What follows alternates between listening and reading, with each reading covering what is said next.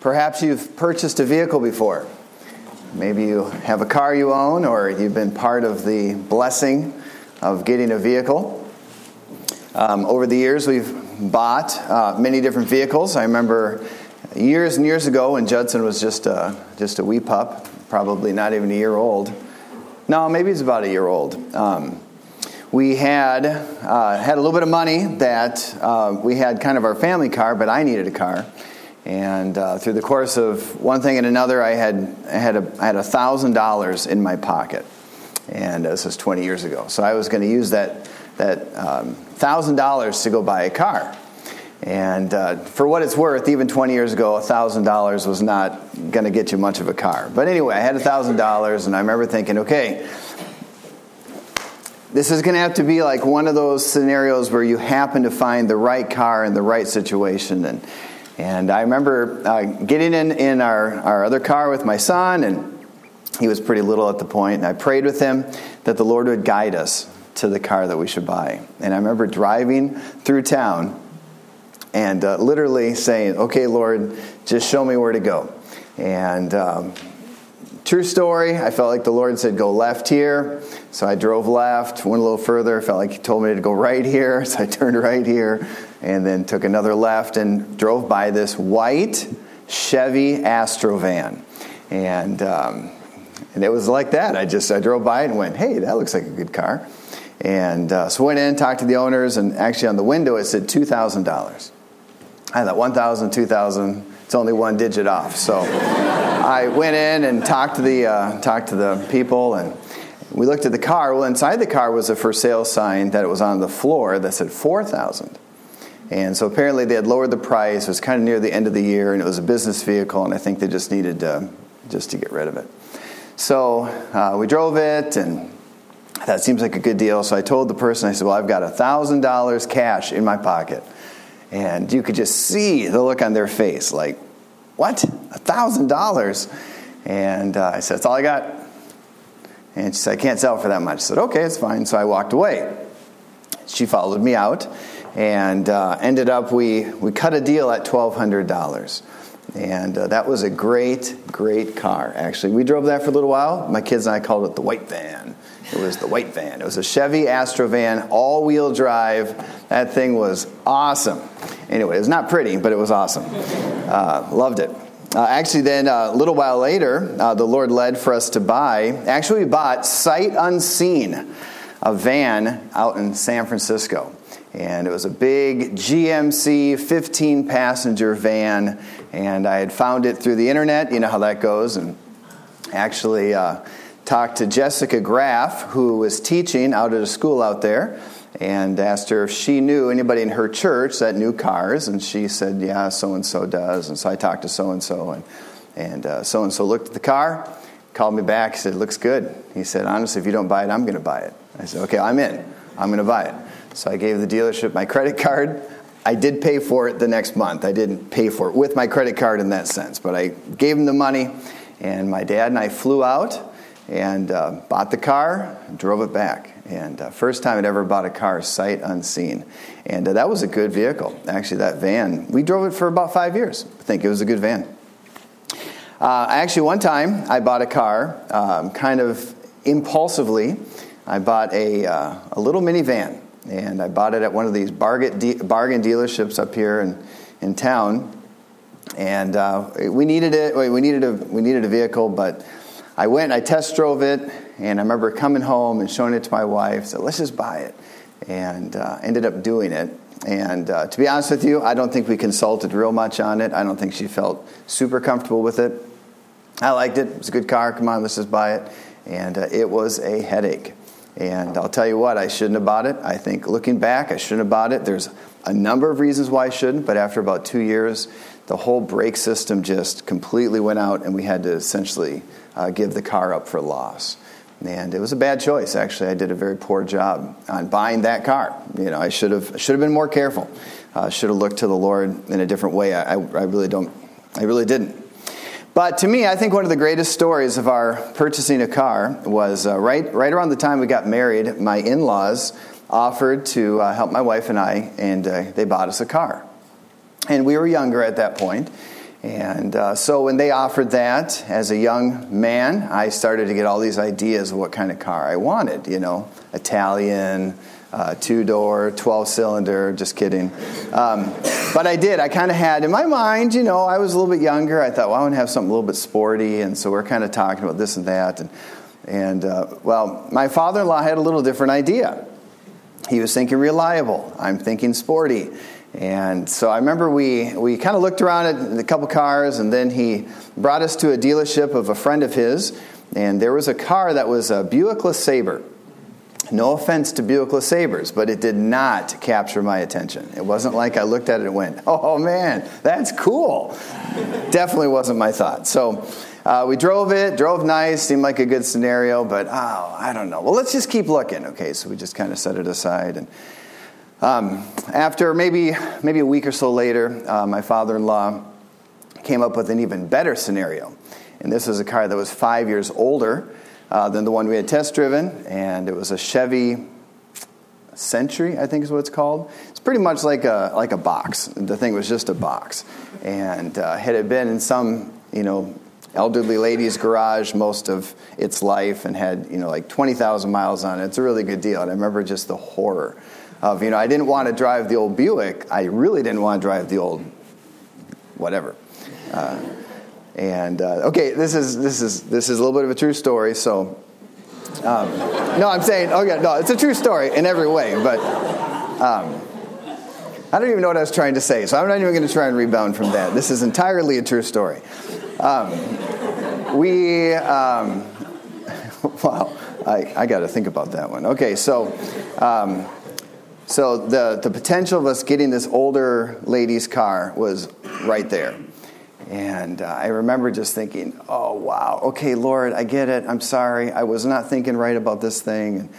And I remember driving by the dealership with the Buick, the one that we had test driven.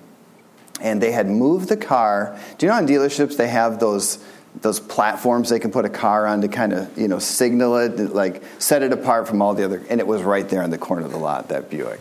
And I remember thinking, oh man, today I want that for sure, not the other one. And I'm not trying to over-spiritualize it, but I'm telling you, I got humble before the Lord. I said, okay, Lord, I get it. I wasn't thinking right about this thing. And we ended up buying that car, actually. We, as in my in-laws, but bought us that car. That was a 1993 Buick LeSabre. And, to be honest with you, that was a great car. That car was a great car. It actually drove very nicely. It was very comfortable. We drove it for years.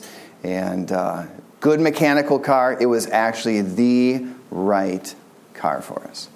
And do you know I didn't like it at first? It just didn't capture my interest. It didn't seem fancy and flashy and sporty, but it was the perfect car for us. And I appreciate that. I appreciate how the Lord used my father-in-law, especially to guide us into that car. Do you know, finding the will of God for our lives can often be elusive. Have you ever tried to make a decision about something, what's God's will, and it just feels elusive? It seems confusing. It seems difficult. It might be as simple as buying a car. It could be something life-altering, like what ministry should I pursue or where should I go to college? I think some of you just came through that decision. God has a personal interest in our lives. He's concerned about our well-being and our future. More important, He has a wonderful plan for our lives. And I want to challenge you with this thought today, and that is simply that God's will is beautiful. God's will is beautiful. You know, God has a will for your life in every nuance. That's beautiful. And it should be our pursuit to know God's will and to move toward His will. You might be familiar with these verses, Romans 12, 1 and 2.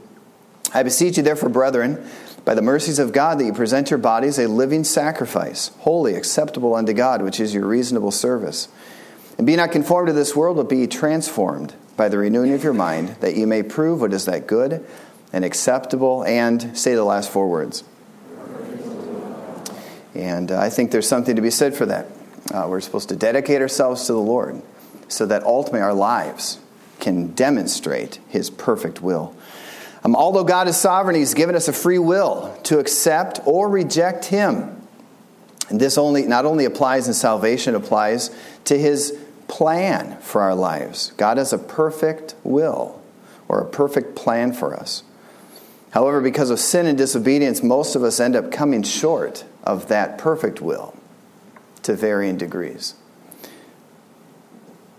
The more we live in disobedience, the further we move from God's perfect will. However, besides his perfect will, I made this term up, God has a redeemed and restored will for us. And I think my life I've experienced that redeemed will or that restored will, where I have acknowledged I missed the mark and said, but God, I want your will from here on out. This is God's plan for this plan for God takes into account all those things we gave up by not following his perfect will, and he actually makes this new way beautiful. And I want to invite you to turn with me to Genesis 49.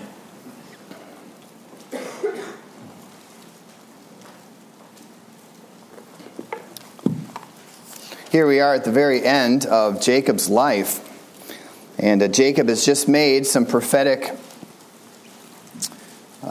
statements about his sons. That's what essentially chapter 49 is about. And so I'm going to pick up here at verse 29. Genesis 49:29, and he charged them, this of course is Jacob speaking, he charged them and said unto them, I am to be gathered unto my people. Bury me with my fathers in the cave that is in the field of Ephron the Hittite, and the cave that is in the field of Machpelah, which is before Mamre in the land of Canaan, which Abraham bought with the field of Ephron the Hittite for a possession of a burying place. There they buried Abraham and Sarah, his wife. And there they buried Isaac and Rebekah, his wife. And there I buried Leah. The purchase of the field and of the cave that is therein is from the children of Heth. And when Jacob had made an end of commanding his sons, he gathered up his feet into the bed and yielded up the ghost, and was gathered unto his people.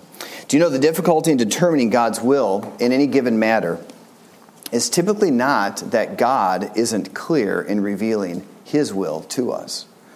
And I think the older you get, the more you're going to understand what that means. God is very good at expressing his will to us. So when you're trying to determine God's will in a matter, whatever it might be, buying a car, determining anything, whatever, trying to determine God's will, the difficulty is not God's inability to communicate his will to you. I hope you understand that. What makes the determination of God's will difficult or unclear is because we get distracted by our own wills in the matter. The determination of God's will for our life is not a matter of God making his will clear. He makes it clear. God's very good at revealing his will. It's a matter of us getting past our will to recognize the beauty of his will. So let me ask you a question. We're going to talk about this a little bit. What does God's will look like? What does God's will look like? And I want you to go back a couple chapters to Genesis 29. And I want to talk a little bit about the family life of Jacob. And you might remember some of this story. I'm assuming you've read it before. But Jacob ended up having to go back to where his mother was from to find a wife. And the circumstances were a little bit unusual. He was actually fleeing from his brother who had made a death threat upon him.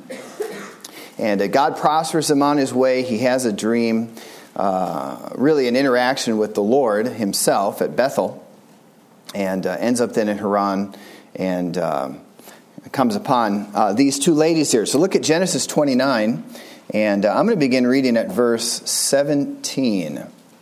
Actually, I'm going to go back a little bit further. I'm going to go to 15. So this is now when Jacob he's brought to Laban's home.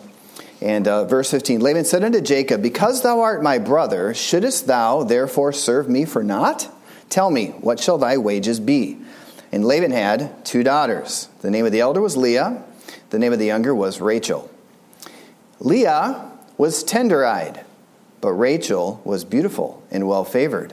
And Jacob loved Rachel. And you remember the story. He came up with this swap. 7 years of service to marry Rachel. Do you remember that story? It's interesting as you read here, what did Jacob not do before he set up this whole contract with Laban. What did he not do? He meets these ladies and goes and meets their dad. And Dad says, well, you should stay here with me. You're a relative of ours. You should stay here. And he says, that's a good idea. Well, let's work out a deal. You stay here, and if you serve for me 7 years, then you can marry my daughter. He says, oh, that's a good idea. I'd like to marry Rachel. Okay, sounds good. 7 years. Let's make it happen. And so they come up with this deal. 7 years to marry Rachel. And but what does Jacob not do, at least in the story? There's no indication of it. What does he not do in coming up with this deal with his soon-to-be father-in-law, Laban? And you don't have to answer, but what does he not do? He doesn't pray about it. Okay, he doesn't ask God. He doesn't say, okay, God, what should I do now? Now, he's had an interchange with the Lord weeks earlier in Bethel, but now here he is, and this is a pretty significant life decision. He's going to work for this man for 7 years. He's going to marry his daughter, and you have no indication of the passage that he even asked God, God, what's your will in this thing? Now, you might remember, if you know the story, that Jacob's grandfather was concerned about a son for Jacob's dad. Do you remember this in the story? So Jacob's grandfather then sends a servant up to this same area. And he says to the servant, I want you to find a wife for my son Isaac, Jacob's dad. And in that story, remember how the servant goes up there? It's kind of similar, actually. He goes to a well and sees this lady there. Very, very similar to the situation. But there's a huge difference between those two stories, and that is Abraham's servant prays about it. In fact, Abraham's servant demonstrates in a number of ways he was very sensitive to God's will. And he prays, and Lord, you've got to guide me in this. You remember that famous phrase there, Genesis 24. After the servant of Abraham finds Rebekah, he says this, I being in the way, the Lord led me. And Rebekah is a great story of just how God provided for Isaac directly, miraculously, God provided.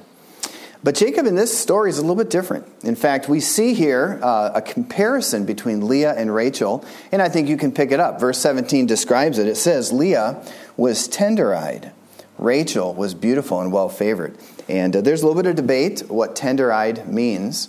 So I'm just going to assume it means that she was plain. There was nothing remarkable about Leah. She was tender-eyed. And I say that because it seems like there's a parallel between beautiful and well-favored and the description of Leah. Now, it could be that there are any other number of ways that tender-eyed could be viewed, but I'm going to view it as she was just kind of a plain lady. Nothing remarkable about her. She was just, oh yeah, there's Leah, and then there's Rachel, is kind of how it appears to me. So maybe some of you Hebrew people can disagree with me on that, but that's fine. So apparently Jacob was drawn to Rachel because she was prettier, right? Do you see that in the passage? Hopefully you're following with me. She was prettier. And so he says, I got a good idea. I'd like to marry Rachel. I will serve 7 years in order to marry Rachel. So what happens there? Verse 18, Jacob loved Rachel. I will serve these 7 years for Rachel, thy younger daughter. Laban said, it's better that I give her to thee, than that I should give her to another man. Abide with me. And Jacob served 7 years for Rachel, and they seemed unto him but a few days for the love he had to her. That's very romantic for sure. 7 years he's serving, and it's like nothing. Wow, he just can't wait to marry Rachel. But believe it or not, 7 years is actually still 7 years. And 7 years is a long time. And if you are still sitting here 7 years from now, you will have been in college for a very long time. And 7 years is a long, long time. And so I don't know all of how home life worked for them in those days. But I would assume in those 7 years, Jacob had opportunity to interact with the fam. That's my assumption. So I'm sure he and Laban had discussions, probably about business, probably about sports, probably about whatever, camels. They talked about things. My guess, though, is that Jacob and his daughters had opportunity to talk. Now, I can't 100% prove that, but I would say that I'm sure in just the course of life, he had opportunity to talk with both of those ladies here and there. So when he makes this deal, how much did he really know about Rachel? I'm talking at the well, dinner the next night. How much did he know about her? Nothing. He knew she was pretty. How much did he know about Leah? Nothing. He knew she was Leah. So he didn't know much about either. So my question is, over those 7 years, did he get to know anything more about those ladies? Well, I would think even if he didn't interact with them much, I don't know how it goes in the Laban home, he probably still learned something about them. And I wonder if in those 7 years, he could have learned something important about either, but didn't because he was so focused on what he wanted. So then here's another question. Who did God want Jacob to marry? We know who Jacob wanted to marry, Rachel. And we know why. It says it pretty clearly in here. Rachel was beautiful. Leah was just Leah. But who did God want him to marry? All right, so I want you to notice then, secondly, as we think about this, I want you to think this way. You know, God never contradicts his word with his will. God never contradicts his word with his will. So let's go back to the story here. 29:21, Jacob said unto Laban, give me my wife, for my days are fulfilled that I may go in unto her. And Laban gathered together all the men of the place and made a feast. And it came to pass in the evening that he took Leah his daughter and brought her to him, and he went in unto her. And Laban gave unto his daughter Leah Zilpah his maid for a handmaid. And it came to pass that in the morning, behold, it was Leah. And he said unto Laban, what is this thou hast done unto me? Did not I serve with thee for Rachel? Wherefore then hast thou beguiled me? And Laban said, it must not be so done in our country to give the younger before the firstborn.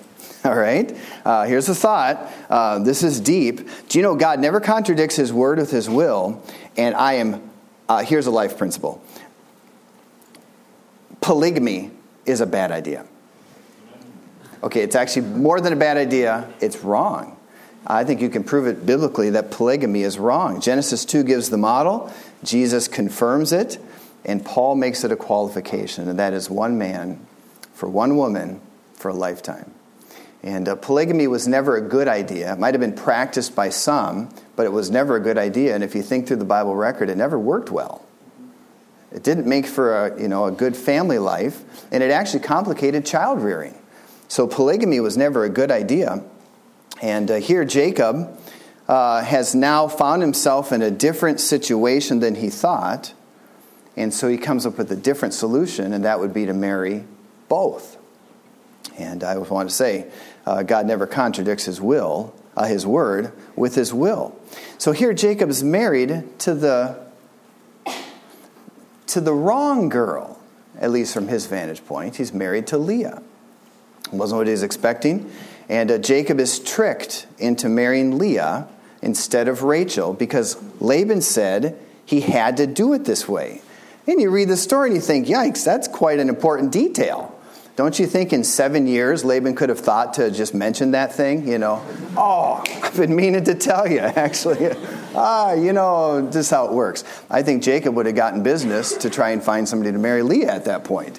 Made some friends. Hey, I got to introduce you to this lady. I'm telling you, she's amazing. She's amazing. But it's not what happened. And so, we read the story, and I think it's not hard to think like Jacob thought as you read the story. You think, wait a minute, this is unethical. He was not honest with me. Now I'm married to the wrong girl. This isn't right. This isn't fair. And but that is exactly the situation. I want to challenge you at this point. Jacob did marry Leah. He was married to her. They had a honeymoon. They were married. And even though it was different than he thought, he was married to this woman. So what is Jacob's solution? I'll marry them both. Whatever, it doesn't matter to me. And so his solution goes outside of the perfect will of God. God's will is for one man, one woman, for a lifetime. And he thinks, I got a better idea. I'm going to marry both. So then thirdly, I want you to catch this, and that would be this. When life throws you a curveball, don't miss God's hand at work in it. When life throws you a curveball, don't miss God's hand in it. And I understand at this point in our discussion, this is awkward because you think, but wait a minute.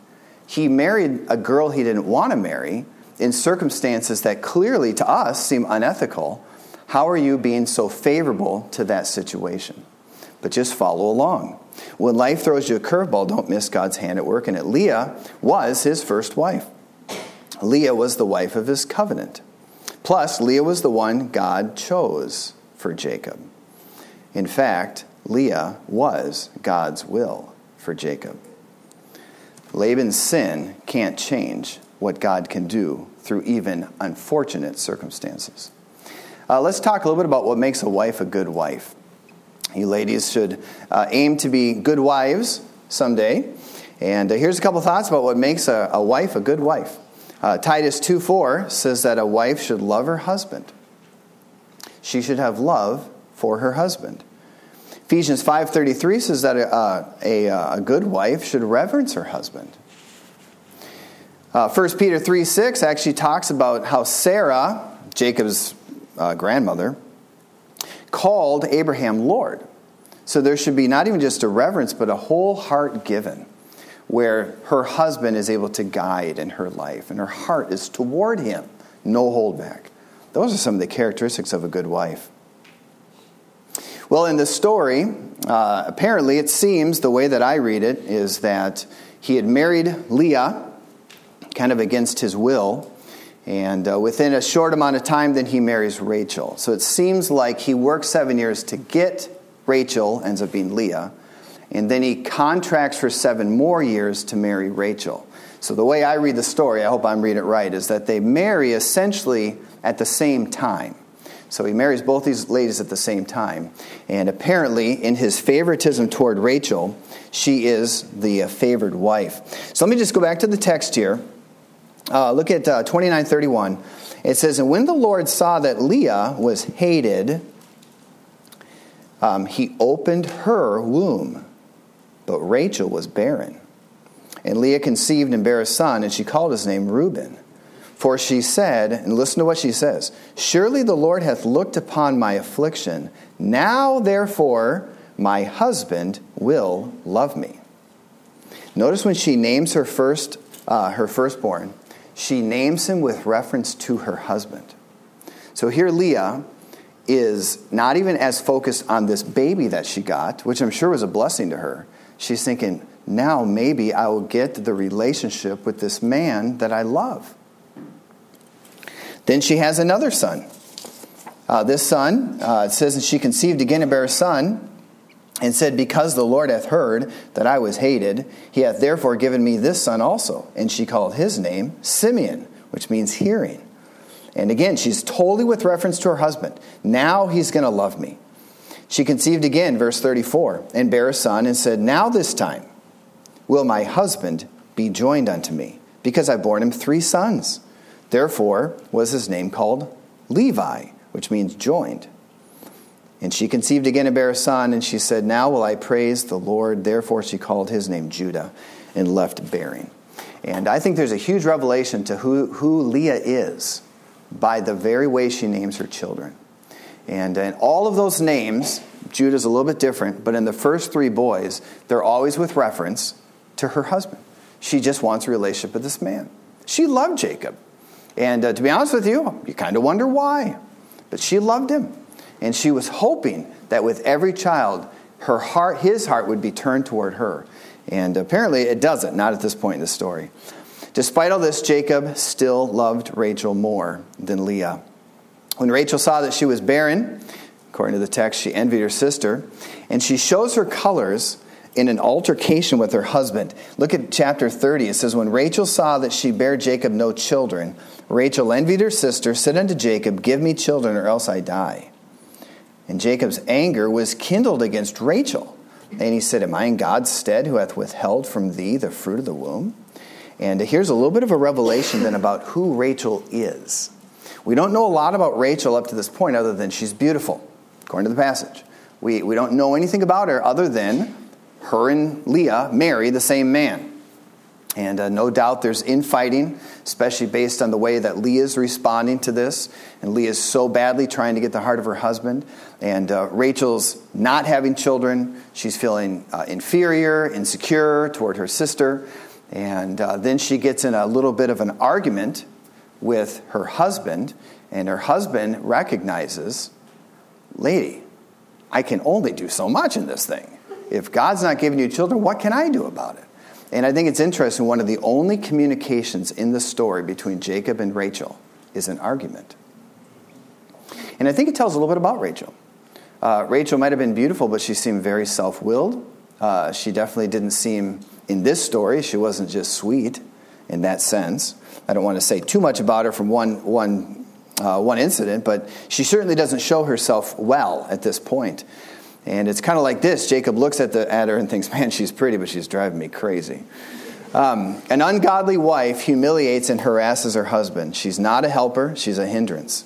She's as rottenness to his bones, Proverbs 12. By her haranguing, she makes him miserable. Proverbs 19:13, the contentions of a wife are a constant dripping. And so just trying to compare these two. So you have Leah, and she's showing her heart toward her husband. Rachel is showing her heart, in a sense, toward herself. Rachel is showing selfishness. Leah is showing selflessness. And then you have the rest of the story where they have their handmaids get involved. And the naming of kids tells even more of just the wrestling between the two of them.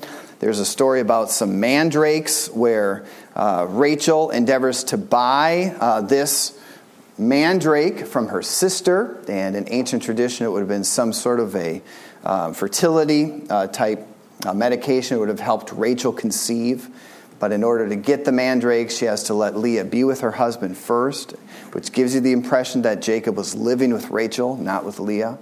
And so Jacob ends up being with Leah again. She conceives again. And in a certain sense, Rachel's scheme of the mandrakes backfires. Leah has another one. And so Leah ends up with 6 boys and then 1 girl. And each handmaiden has 2. And then as the story goes on, I'm actually almost done. I'm just going to draw close with this one last little bit here. But as we come to the end of the story, Rachel does finally get humble before God. And I don't know all of what happens in her heart, but it says that God saw Rachel. I got to find it. Verse 22, chapter 30, God remembered Rachel, and God hearkened to her and opened her womb. She conceived, bare a son, and she said, look at this, God hath taken away my reproach. And she called his name Joseph and said, the Lord shall add to me another son. Now, I don't know how she knew that other than God must have shown her. So somewhere God did gain the mastery of Rachel's life. But when you look at the story, Rachel had 2, ends up dying in childbirth with the second, right? You remember the story. And you kind of get the impression from the story she dies young. She's not able to raise her boys. She dies in childbirth of the second. Both of the handmaidens live longer, and then Leah outlives all of them. And who gets the greatest blessing in the story? Well, far and away, Leah does. Leah has as many children herself, plus a daughter, as many sons herself as all 3 of the other women combined. And no doubt about it, in the Bible record, children are a heritage of the Lord. And God shows his honor toward Leah in the story. So I just want to end with this thought here. Jacob then, as he develops in his life, ends up becoming Israel. And God certainly does reviving work in his life. When Jacob gets to the end of his life, he makes a statement that we've already read, but I think is actually very shocking. And go back to Genesis 49 as we conclude. And we already read this, but Jacob describes where he wants to be buried and says this is a cave where they buried Abraham and Sarah, his wife.